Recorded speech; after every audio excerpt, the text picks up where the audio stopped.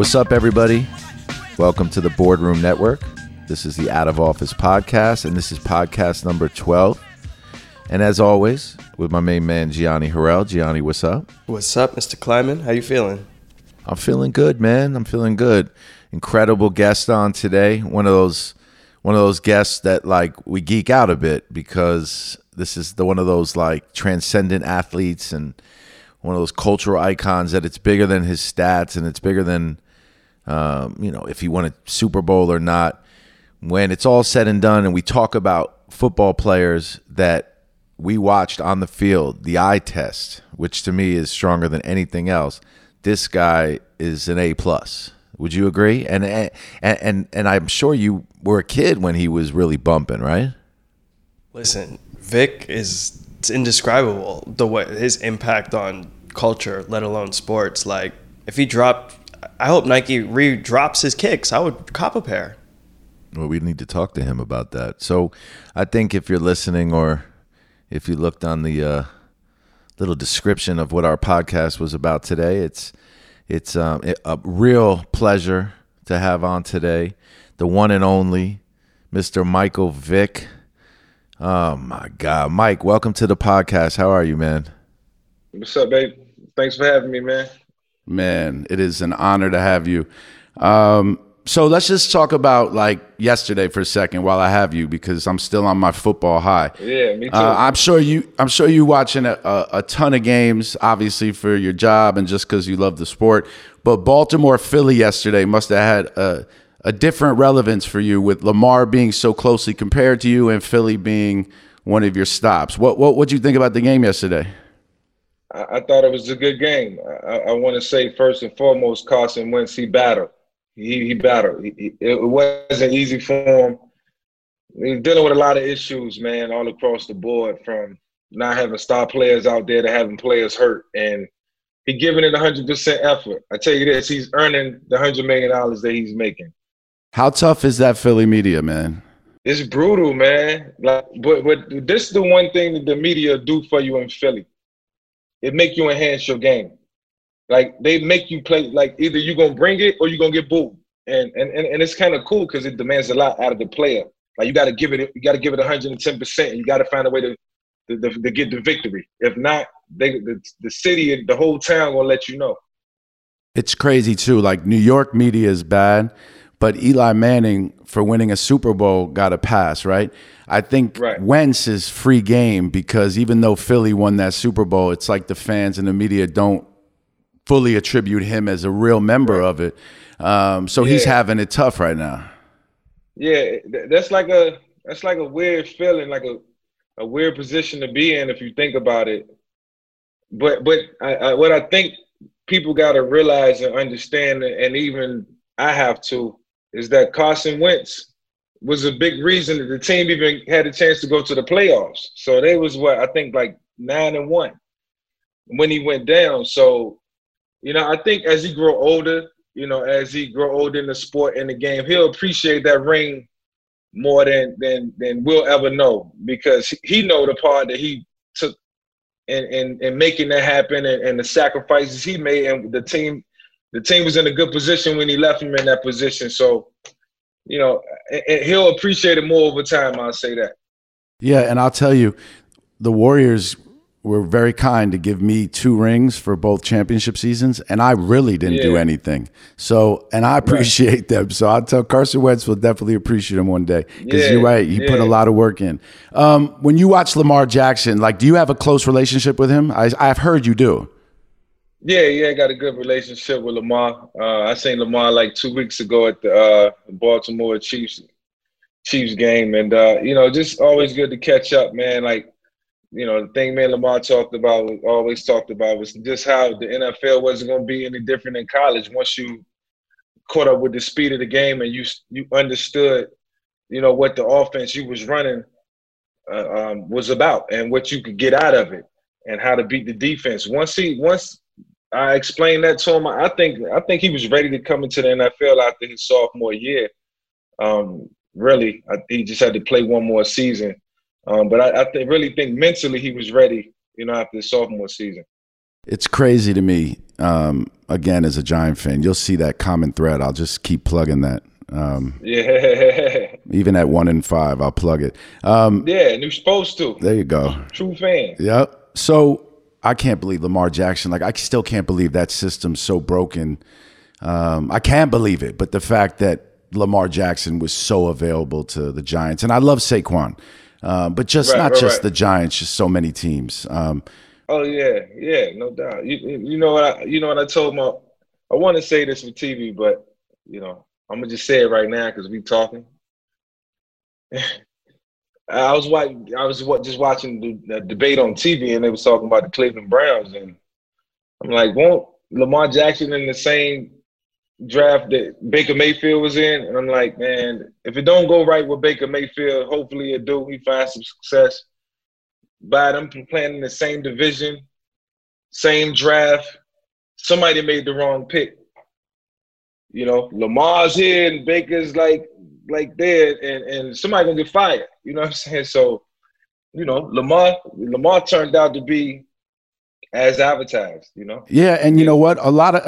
Beyond Cleveland, right? Like, I look at Patrick Mahomes, I look at Deshaun Watson, I look, obviously, Russell Wilson, you look at Lamar Jackson now, like, there's a whole handful of people that should get fired. I do believe that people are still drafting to this day with this certain lens on, as if this is football in the 19 whatever decade it is, right? With this old school pro style offense. And these are obvious misses. Yeah, I mean, everybody's shooting their shot, but you got to think it's only one Lamar Jackson, who comes out. You might have, 4 guys who are prototypical pocket passes, and it's unfortunate for teams. You only get one pick. You know what I'm saying? But that pick has to be well thought out.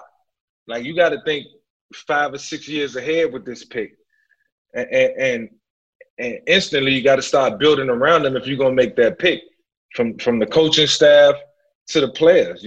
So it's kind of like the general manager side of me talking, but like I just know what it takes to get the most out of a player, whether he's a pocket guy or a dual threat guy. You gotta make it work. You gotta find the right one. You gotta make it work. Yep, without question. And when there's transcendent talent, those things should be breaking systems and analytics, and it's called the eye test, man. So, speaking of transcendent talent, KD and I worked on this film called In the Water about basketball players from PG County. Speaking of something being in the water, Newport News was home to both you and AI, 2 of arguably the most gifted athletes, any sport, anytime, ever, and 2 of the biggest cultural icons to come out of sports ever. So tell me about Newport News and what was in the water there growing up. I mean, Newport News was, it was a cool city to grow up in. Like, I feel like, a lot of, my character, was built, in Newport News.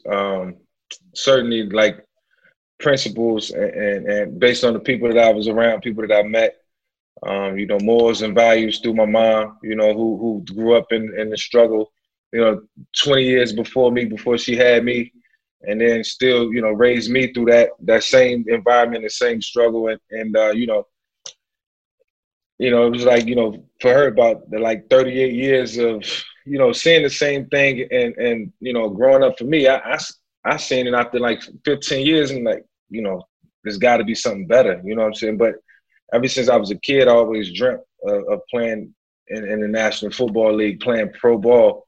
But as I grew up in Newport News, I seen all these great ones coming before me, AI and Aaron Brooks and I seen Bruce Smith, I seen guys making it, and I'm like, man, I love doing what they do, and I see the path they go. I'm gonna try to take that path, so I let that dream, become a reality, and then I had to work for it and push for it. So growing up in that environment just made me dream and think big, and but I knew it was all on me. I knew if I didn't do it, there wasn't another person in my family who probably was going to have that same focus, that I had, and so I felt the responsibility, but it was cool, man. It was a tough fight, but I fought through it and still fighting through it. So what age is that where you like are aware of the gift you have and make the decision to kind of turn it up and like focus and put your goals as playing in the NFL? Like 9 years old, honestly. I will say I was like 10, but when I was 9, I was really good. I played quarterback. I was really good. So, I was going to try to stick with quarterback. But I couldn't dream of being an NFL quarterback. I was thinking of other positions at the time. So my focus shifted to running back.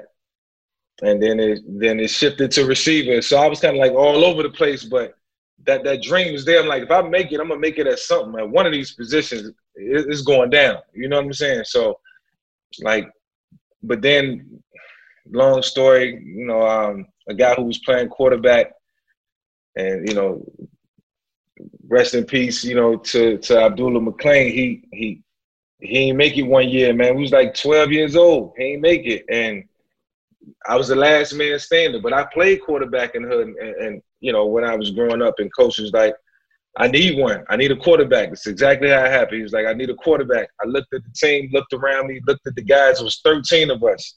Barely had 11-man rock. Barely had 11 to go out, play both sides.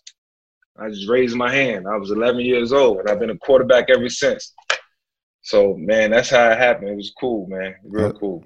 Yeah, Kevin's brother, Tony, the other day was telling me that when he was younger, because I told him that we were getting on the pod and about the project we've been talking about working on, and he was saying that his friends when he was younger in Maryland, and if you started throwing the ball around and you talked about wanting to be quarterback, the coaches were quickly telling you, nah, hold up, like, let's get you out at wide receiver, let's get you at tailback. So did you, from 11 on, when the first coach gave you that shot and the unfortunate circumstance led to your opportunity, were you getting pulled back from that position as you were going through high school?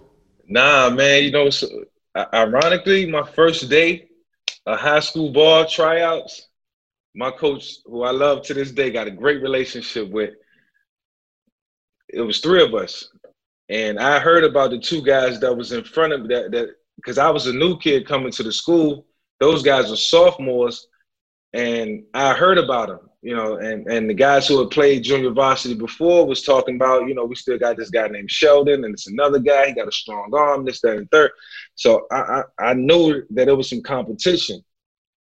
And I couldn't wait to see these guys size them up. And I'm 14.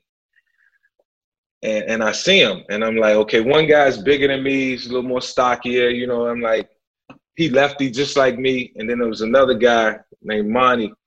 I was like, yo, I got him, but I don't know about this guy. Coach had us do a drill. All 3 of us on one knee, throwing the ball.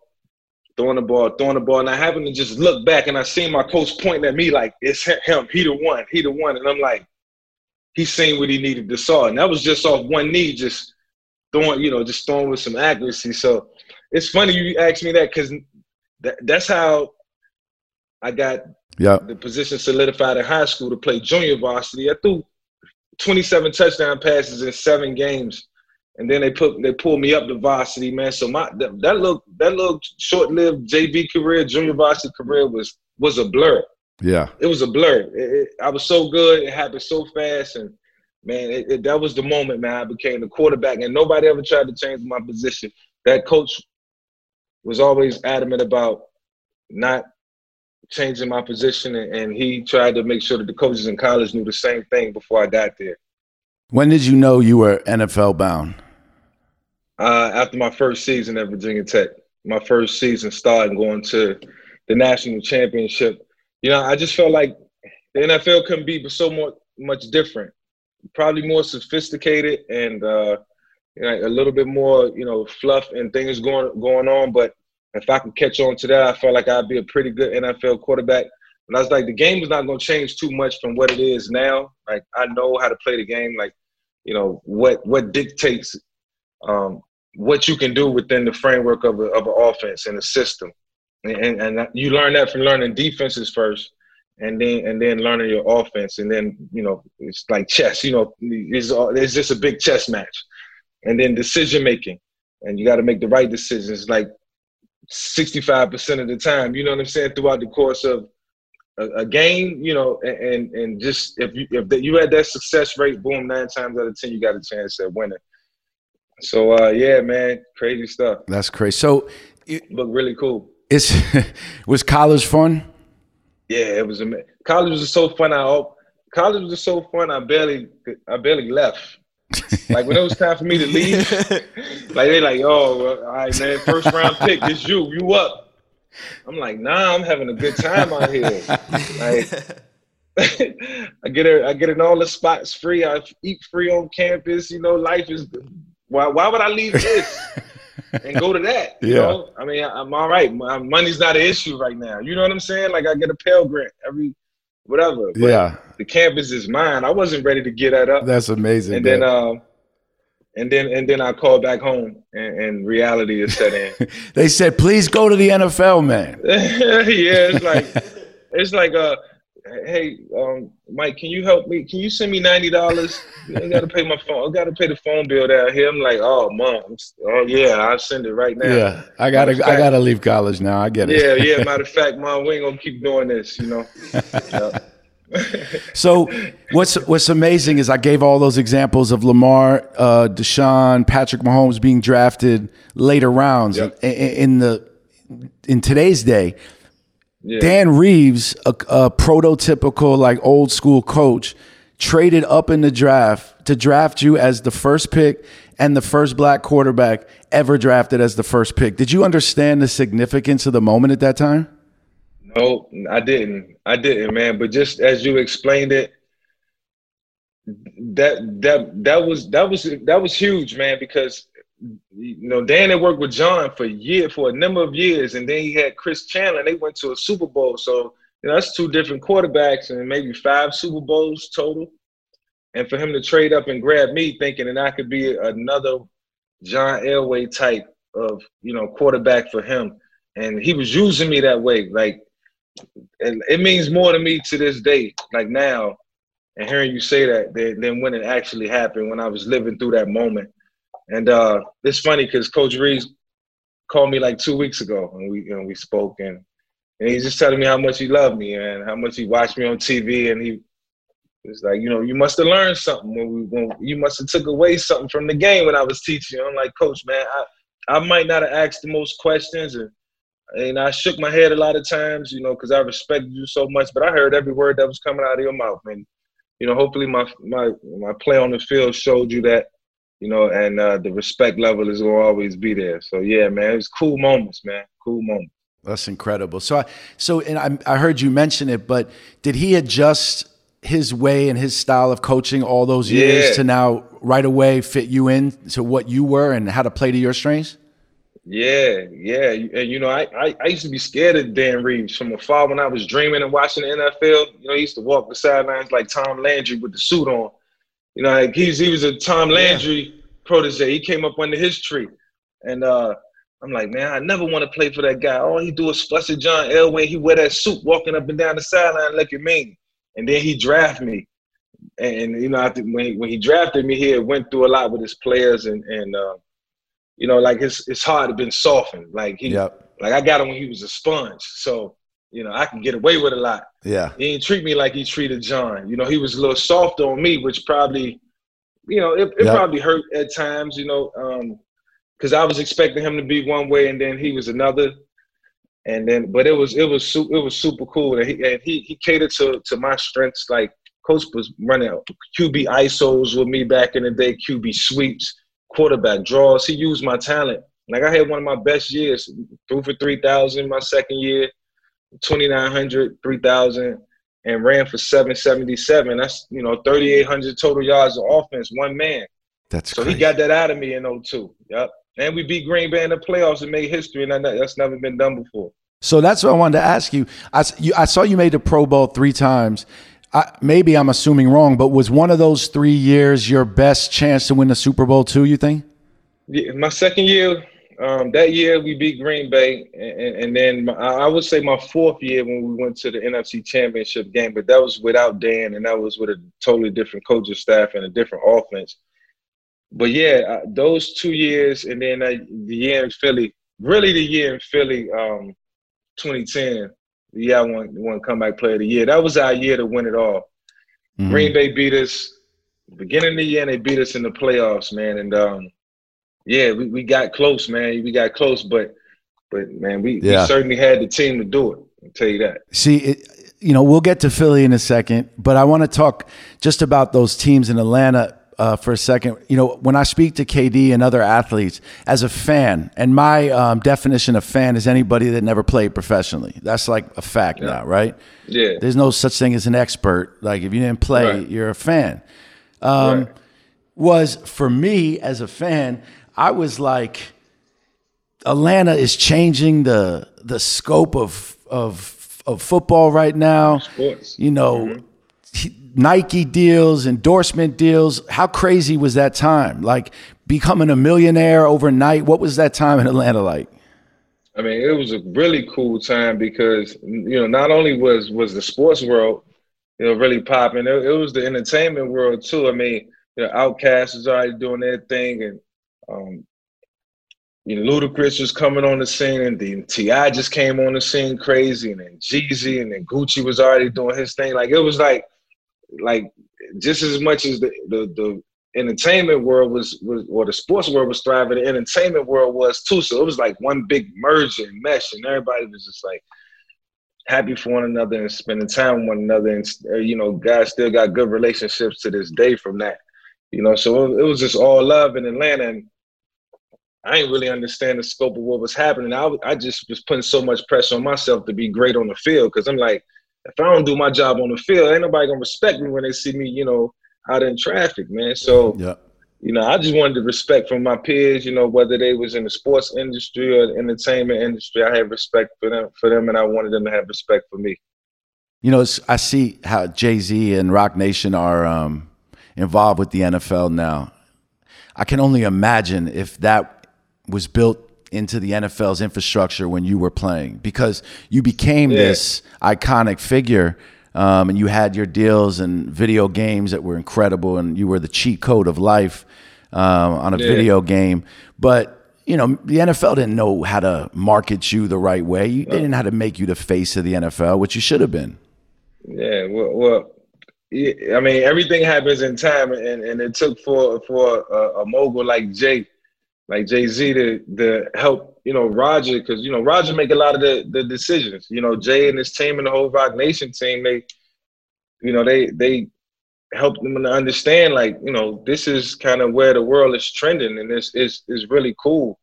And it's, it's entertainment. It's entertainment at its finest. We entertaining on the field, playing ball, and why not get a little more entertainment, from all genres, you know what I'm saying? So it's been presented, in the right way, with the right group. And I don't think anybody else could have pulled that off, other than Roc Nation. So, shout out to the Rock, man. They super competent people. Yep. Is there a moment, like, do you wake up in your sleep? I love when I can hear athletes be like, man, I just remember that play in 2004. If he catches that and we get the first down. That's drive me crazy to this day. I was just, man, like so many moments I be talking to my boys and I see something happen on TV. Baker might throw a pass, and Ben might do something, or Lamar might do something, and it just make me recollect. You know what I'm saying? Well, I see a game being lost in a certain way, and I'm like, I remember that happened to me. Or I see a game being won a certain way. Like football games was like movies, man. It was like movies, and you was that director. Yeah. You know what I'm saying? You gotta go out there and you shoot it. Yeah. And be picture perfect doing it. But just like in any profession, man, the professionalism got to come out, and I think the greatness come through just living that moment out. Yep. And making it a success best way you can. I like that analogy, though. It's like you're looking at scenes and you're like, I would have shot that differently, man. Right. Yeah, especially when you go back and look at film. And then the crazy part about the NFL, probably with any other professional sport, is that you watch your opponent all week. So you can easily become, inferior of your opponent and be like somewhat afraid.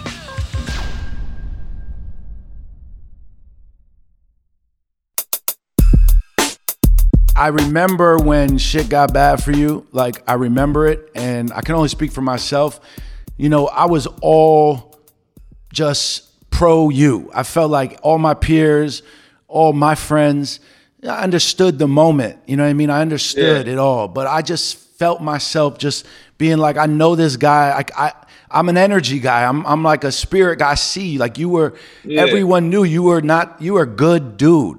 When shit got bad, man, like I read crazy things, bro. This isn't like Barbara Walters on like, you know what I mean? Good. But I read crazy shit like you're Michael Vick, you're on top of the world, and this thing it was crazy. Crashes down, and I like making 12 cents an hour as a janitor. I'm reading like, did you think it was done? Like, forget the reason for a second. Did you think it was done? Nah, I'll be honest, I didn't think it was done because I had numerous conversations, maybe like 3 conversations with Roger Goodell before I went in. And throughout the process. And, I got into a little trouble going through the process, even while I was in that, and we had to have discussions behind closed doors. And it was like, look, man, it's either going to be this or that. And you're going to, we understand that you got to go spend some time in jail, but you need to reevaluate a lot of things while you're doing this. You know what I'm saying? Because it's light at the end of the tunnel. We're going to be here for you when it's over. Like that was the part that was my motivation. My family, and like they just don't know, like they know how much that motivated me to get to the finish line. Because man, I ain't no street dude by any stretch. I never envisioned it being in prison. I just wish I'd have made some better decisions. So the league was always there for me. Like, if you do it right, we'll help you on the other side, man. So like that was all the optimism I needed, but they was there for me. Do you think that, and we don't have to get into any details, but do you think that there was part of just kind of the old school tradition? I think that people felt like athletes went into this world, too many people around them, and we've all been through it when you're young. Is that like you just look up and some shit happened, like something happened, like you're just like, how did it even happen? Like it was all good just a week ago. Like, was it a little bit of just life got crazy? Yeah, it was just life got crazy, man. Spiraled out of control. Like, it's amazing how life can move moving so fast and you in control of so much, but you really ain't in control. Like, if you was in control, it would have never happened. And I lost control. Like, I lost control in a major way, and it cost me, man. And like it was supposed to. Like, that was supposed to be an example to a lot of people. Like, I look at a lot of guys' lives now, and I'm like, I just be looking like, man, I hope he ain't gonna do some stupid shit and just screw up everything that he got going on in his life. I hope he ain't got no demons. You know what I'm saying? No demons, and hang around the wrong people. Like, it's easy to go. Yep. Left, man, when you're supposed to be going right. It's so easy to do the wrong thing. It's easy to do the wrong thing. It's hard to do the right thing. Do you feel like you've made it a responsibility of yours now when you see that, or if you feel that feeling from somebody, or is it a tough thing to reach out to someone you don't know and just give them your advice? I mean, I would, but I'd be feeling like it's just so personal. But if I feel the need to reach out to somebody, I will, man, because you got to protect the things that you have in life, and we work so hard to get to certain situations, and then once we get there, like, our expectations go to another level, and when we've been held accountable, to a lot of people, more people than we know, but we take that for granted. Yep. So can't take that for granted because, like, life is real. Yeah, I mean, shit is real. Yeah, and my last thing on that subject is that beyond it being real is, with that gift and with that responsibility, when you're in the limelight, the same mistake that I made in my 20s and 30s, I didn't have but my family to really be accountable to and have to forgive, or have forgiveness from. And you instantly get a second chance where, in the media and in sports a lot, for some reason, people just don't want to give you a second chance, and that's the lesson that has to be told at times, because it's unfortunate with it, but it's just a certain awareness that you have to know coming into it. Yeah, and it's a reality too. Yeah. Like, some people don't want to forgive you, like, and it's not because of you. It's because they, some people grow up and they believe in, I believe this and I believe that. You can't change them. You can't change their mind, their mental. And you got to respect that too. That's why, like, man, it's the reason why people say, man, walk that fine line.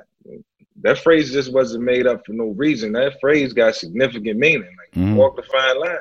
But it don't mean the line is a thin line. It means it's going a straight line. You know what I'm saying? Do things right.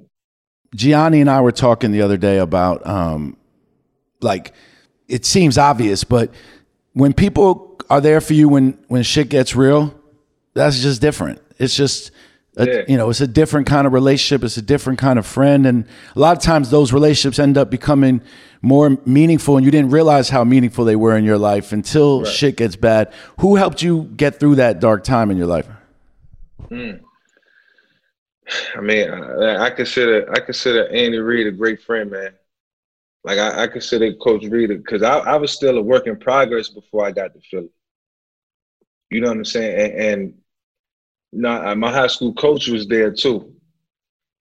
But I spent a lot of time talking to Andy Reid, like, on a personal level, because I was a grown man. Like, I was older and I was grown. He had dealt with Donovan. He raised Donovan. You know what I mean? And then he was getting me in like my 8th, 9th year, so he knew how to handle me. And it was just so much I learned about life and people, and character, body language, representation. So many little things. Like, coach just called me to his office and just he wanted to see where my head was at. And I respected that, man. Like, if I ever coached down the road in my life, I always want to help kids. So if I have a coach one day, man, like, I'm going to spend a lot of time with my players just checking on their mental, making sure that they, they're fully functioning. That's amazing. So Andy Reid seems to be that kind of guy, and I'm so happy to hear you say that, because he's more than the coach. Yeah, he's more than the coach. Yeah. Did you guys connect? Like, how long in the making was going to Philly, and what was that process? Like, he reached out to you? Yeah. Surprisingly, my agent called me and was like, "The Eagles want you." I'm like, "The Eagles out of all teams? I mean, how? It should be a couple more options. Like, who else? I go somewhere and compete." But it worked out because my wife's from Philly. I always had a lot of respect for the Philadelphia Eagles in general. I could never get past them to go to the Super Bowl. So, but I also looked at it as if, when am I going to play? They had Donovan. They had just drafted Kevin Cobb in the 2nd round 2 years before. And, like, what do I fit in? Then I instantly seen that it was an opportunity for me to just learn, just get back into football shape. I was out of shape. Like 225 pounds. My playing weight was like 230, 215. So I had to get myself back. And they seen that, when I couldn't see it. I'm like, I need to play. And the only reason I wanted to play, my only motivation was to get back and show people I still had it. And how good was that going to go? Like, that was worthless. Like, people already knew I could play. I got to show them that I can get back. So the path was really cool in terms of the people who paved the way for that path, like my agent, Tony Dungy, Roger. All right, let's put him in a situation where he can just get himself together, stay out of the spotlight, and then emerge if he can put himself back in that position. And that's what I was dealing with that I couldn't see. That was the blind that I couldn't see. And I look back, I recognized it maybe like 5 or 6 years later, but I mean, the older the wiser, man. And, I respect what the older and wise have to say. Donovan McNabb, how was that? Because you instantly became like we all wanted to see you play. It's like, I really like Donovan McNabb, and I'm a Giant fan, but I really liked him. I felt bad for him. Yeah, I really soaked everything in from Donovan, man. Like, one thing Donovan got is the respect of the Philly nation, man, the Philly fan base. Like, they know they came close with Donovan, and Donovan, they tried a lot of years, man. Donovan was solid. Yeah, so I watched Donovan, man. I watched Donovan, like, I'm talking about, like, closely, just to see how he carried himself. You know what I mean? Like, I had so much respect for him that I knew, like, I had to take advantage of that. Like, I had to take advantage of, you know, all the expertise that I can get if I wanted to be a starter for another 5-6 years. And Donovan was in my corner, man. He helped me out. That's dope. So what was the Eagles team and moment that keeps you up at night? The way we talked Atlanta. You asked some good questions, man. Hey, so look, in the playoffs, right, against the Green Bay Packers, let me just take y'all back in a moment in time, man. Because this one right here really mean a lot to me. We talk about my chance. We was talking about my chances of going to the Super Bowl, at least, you know, having the chance to continue to play in this playoff. In practice that week, Riley Cooper, he was in practice, and I hit Riley, you know, down the sideline on the bomb. I lobbed it up, and Riley, about 40-yard pass, and Riley, you know, he went up and took the ball from a corner. Like, you know, Riley was 6'3", like 225 pounds. We like, yo, start using that big body and athleticism to take the ball from the DB. So I'm going to just start throwing it up, and you go get it and pull it down. And he did it in practice that week in a 2-minute drill, and I'm like, that's what we want to see. He was a rookie. I'm like, but that's what we want to see out of you. Man, we get in the game in the same situation, a minute some left. We driving to win the game. I got Riley on that same play in the same spot in the same drill. Like, this rarely happened. And I'm like, this is our moment. We worked on this. He might not have been thinking that, but I'm thinking that because I got the ball in my hand. And I'm directing traffic. But we call this play. I heard it come in. I'm like, this is same defense, same look. Man, I put it up to Riley, man, and he let the DB take it from him. Oh my God. From him, bro. Like, same spot, left side, down the sideline, same ball. Nah, I'd be sick. He got big man though. He let dude moss him. He let dude moss him. He let him moss him. I was like, you were supposed to moss him, and if he do that, we win the game. We go to Atlanta. Check it out. We go to Atlanta the next week. We play Atlanta to go to the NFC Championship game. And how cool that would have been. I remember that. So I'm thinking ahead. But yeah, man, that was the moment that one right there still haunt me to this day. Dude, your return to Atlanta would have been epic in the conference championship game. Yes, man. Yes. Like, I'm like, yo, they wouldn't have knew who to root for. I'd have put them in a vulnerable position. You had to let them know when you hit the sidelines, or nah? Yeah, man. Yeah, I mean, you know, I had to show off in the A, bro. Let's show off. I don't care if I got another uniform on. I'm showing off in the A, straight up. Man, you are of legend in the A. Yeah, I miss it there too, man. It's a great city, man. Good people. Trying to get it together there, you know. Yep. Hopefully they win some more games, so change gonna be coming real soon. Feels that way. So what happened in after Philly? I know you went to the Jets. I could have told you not to do that. Yeah, you could. Somebody should have called my phone. I should have told you not to do that. But I will say this. I can't, you know, no shade to the Jets, man. The organization was great. You know, we didn't win games, but I learned a lot that year, man. I learned a lot about myself. I learned a lot playing a backup role. And, you know, I could see things kind of like sprouted. Things was going downhill, you know, once that happened, you know, because, you know, I'm getting older, I'm year 13, 14, and I'm just, you know, you're aspiring, you want better. Yeah. But yeah, and then I went to Pittsburgh, and that was cool. I got to wear the black and gold. That was amazing. Cool experience living in Pittsburgh, you know, and you know, it was right up the road. Yep. You know, from Philadelphia. So, man, it was still like home.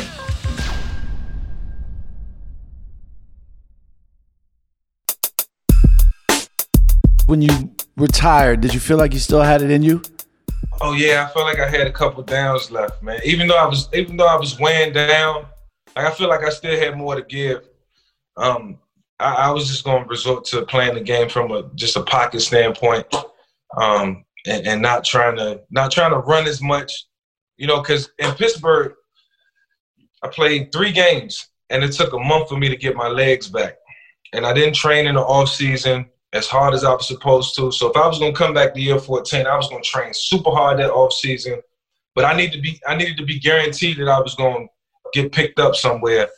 And it didn't happen, man. You know, so I felt like, you know, I was forced out. I wasn't ready by no stretch, but I was getting tired. Yeah. And then when I did retire, I really didn't care. I was like, yo, I'm done with it anyway. Yeah.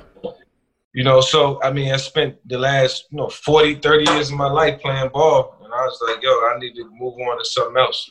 And I assume that, you had set yourself up too, because, I mean, I think it was back in 2011, which was like groundbreaking, right? Nike re-signed you after they had to drop you in 2007. So you had started building your career up again off the field.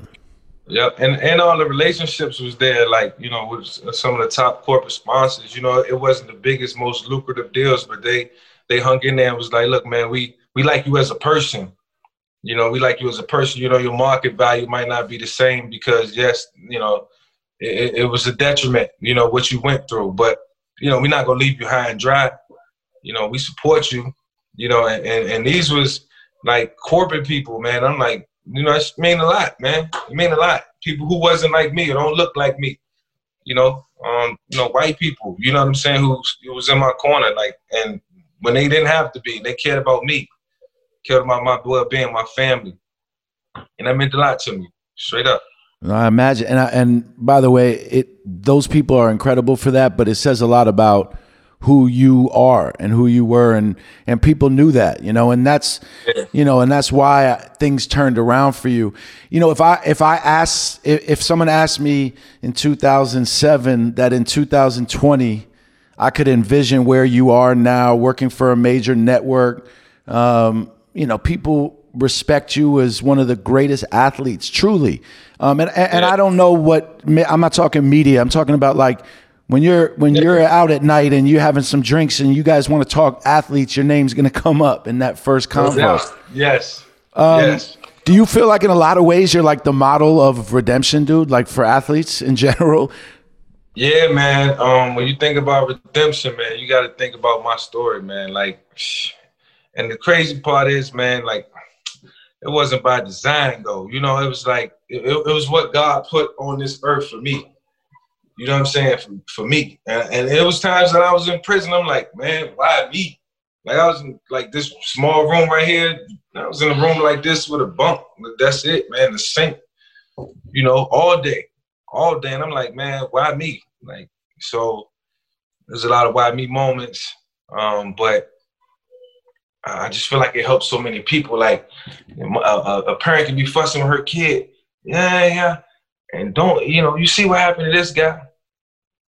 Might help somebody. Yep. Might help somebody, man. The story might help somebody. Might encourage, some people. And that's what it's about, man. It's about encouragement, nothing else. Well, Gianni's 25 years old. I can tell you, and I already know the answer, but what's Michael Vick's relevance and significance to 25-year-old kids who may not have watched so much of his game?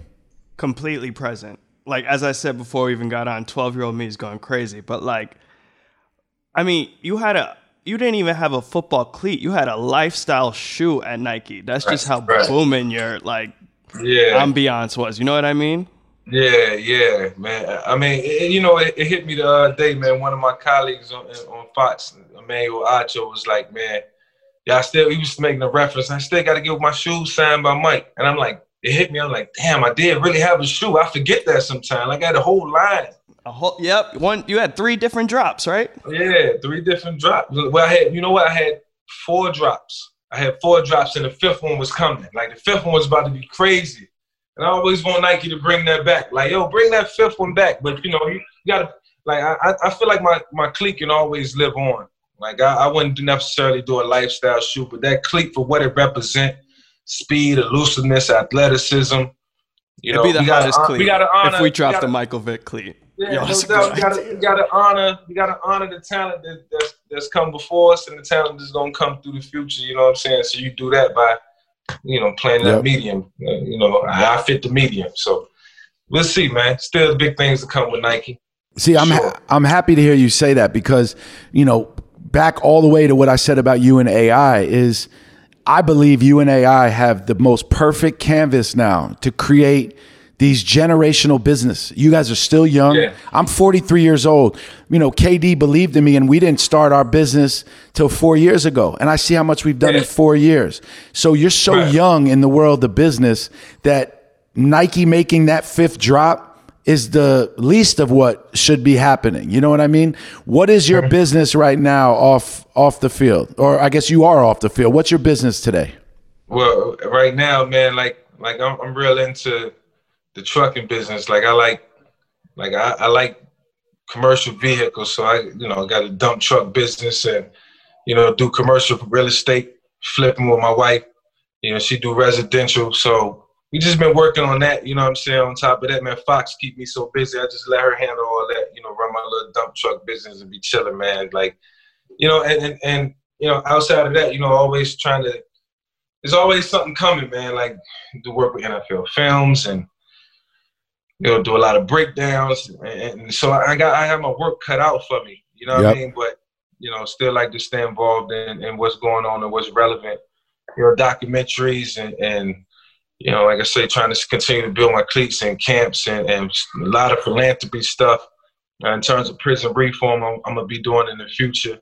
I got a couple meetings with Arthur Blank and working on some stuff with Rock Nation to help people, man. Like most important, like I feel like I done had my fill.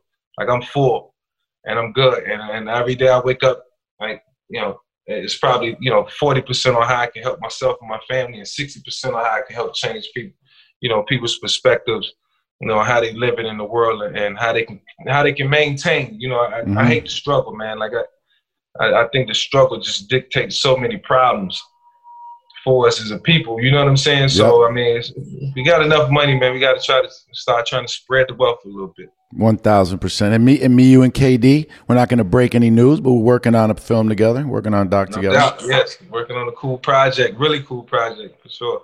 Listen, man, I believe that timing is everything in life, and you've, at different points in your life, meant so much to different people. But I had one conversation with you before this, and I was blown away by just how impressive you are as an individual. And this podcast just makes me feel like the sky is truly the limit. Like, I don't think enough people know who you are. But you know what, man, I'm excited that I do and that we can build. I saw another business you started in the CBD business now. Yeah, we got the CBD business. It's called Champions and Legends. I'm an ambassador for the company myself. James Harrison. Who else? Jay Glazer from Fox, man. It's a couple different guys. Like, and if you look up Champions and Legends, it'll give you the full list. But so throughout my career, I dealt with a lot of different injuries, man, and it be nagging, man. Like three years ago, I had to have surgery on my ankle, and I've been out the league 5 years. I had to have surgery on my ankle, and I thank God I didn't have major injuries, but I had enough that they could still linger. So I was always looking for guys, try this, man, or put this on your ankle, because when it get cold, my ankle it act up, and like some days I get tired of that. I want to go play golf. And so I always been searching for the right product I could put on it to make it feel better. Man, I tried Champions and Legends product, and I had plenty of CBD oil products that people just gave me or see them in the store. Like, you tried and it don't work. Yep. Man, I haven't had a problem with my ankle since May of this year. Like, real talk. Like, that, what Champions and Legends is doing and their formulas, they work. They legit. That's amazing, man. So, man. I can almost guarantee. I even experimented on my wife. I was like, before I sign with this company, because I'm real meticulous about how I go about that. Before I sign with this company, make sure it worked. Worked on me. She had shoulder bud. We was staying down in a place where she wasn't sleeping good at night. Yep. And just neck was bothering her. And try this. Massage, a little massage. Got that in. And at the same time, just 3 days. She was like my little, at the project to work on it. And use it as an example when it worked. And I'm like, she ain't complaining about it since. I'm like, so we good. good. I like how you work, man. You earn little points with wifey. Give her, you're doing market research. She thinks she's getting a massage. I get it, man. Yeah. I'm really trying to earn a buck. Yeah, exactly. You may not make the Hall of Fame. You may not make the Hall of Fame, right? Like, you know that, right? I don't think. I know that's part. Like, that don't eat at me. I realistically, I feel like I ain't doing enough. You know what I'm saying? I feel like I did my part in history, for the sport and the revolutionizing of the position, and that's enough, man. So I know the Hall of Fame might not be something that happened for me. I wouldn't shed a tear. Do you feel universally forgiven? Universally, no. But just in terms of standardized people and the overall outlook, like people like the benefit of the doubt, yes. Yep. Yes, man. You live and learn, and hopefully you stay in that lane. Like, short leash though. Yep. You know what I'm saying? Like, super short leash, and that's what I created for myself, and I accept it, man. But that little pressure, I've been dealing with pressure all my life. We started this conversation about growing up in Newport News, and that was pressure.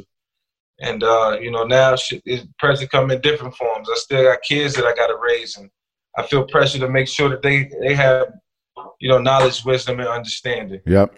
So within the household, man. So it's never gonna stop. All right, man. Listen, before we go, like, this is the one cliche moment of the interview. I'm gonna rank my top 5 quarterbacks right now. All right. I guess. All right. Yeah. I'm gonna go right now. I'm gonna go Russell Wilson. I'm gonna go Mahomes. Okay. I'm gonna go Lamar Jackson. Okay. I'm gonna go Aaron Rodgers. Deshaun Watson. Okay. Now I like that list. That list is legit. It's solidified. But if off camera, if you want to talk about your list later on to somebody else, then you got to mention Ryan Tannehill in there. So if you're talking about just the present, right, what's going on right now? True. Okay. But if you're talking about a body of work, yes, that's the list. That's the list. I can't see nobody else being in that list. Josh Allen, he tore in that list. Give him a couple games. But I like your list. It was spot on. That top 5 this is amazing top 5, and they all influential guys who making their presence be known across the league every Sunday, Monday, and Thursday. Without question. What number is Danny Jones on that list? Danny Jones. Danny Dimes? They call him Danny Dimes. Danny Dimes. I love that dude. The one thing I like about Danny, he's super competitive, and he's trying. You know what I'm saying? He's in his second year, so I won't hold that against him. But even though in your second year, you got to be flourishing. Yeah, he ain't cracked the top 20 yet. He ain't cracked it. I just say that. How many years does a quarterback have to play before you realize they just trash? 3. All right. 3 years. Standards was set high by, I always tell people this, the standard was set high by Matt Ryan and Joe Flacco. As rookies, they went to the playoffs. Yep. So when that happened in like 2008, I held quarterbacks to a higher standard. Big Ben in 2004, I think, going to the NFC Championship game. It can be done. So if you get 3 years, that's 3 years to win games and 3 years to get your money. 3 years, all right? 3 years. All right, man. We'll get back to the birthday. Enjoy. Thank you so much, man. This has been incredible. All right, dog. Y'all be good, man. Hit me when y'all need. Yes, sir. Thanks, Mike. Michael Vick, thank you so much for coming on the podcast. I could have talked to you for another 5 hours. I think that, man, you are an incredibly special dude. You have been through a lot. You've learned a lot. You've inspired, and you want to keep inspiring. And this conversation was inspiring. And I appreciate your time. I appreciate getting to talk football with you and hearing about your life. And let's do this again soon. So thanks for joining the Out of Office podcast. Gianni and I are out. Love.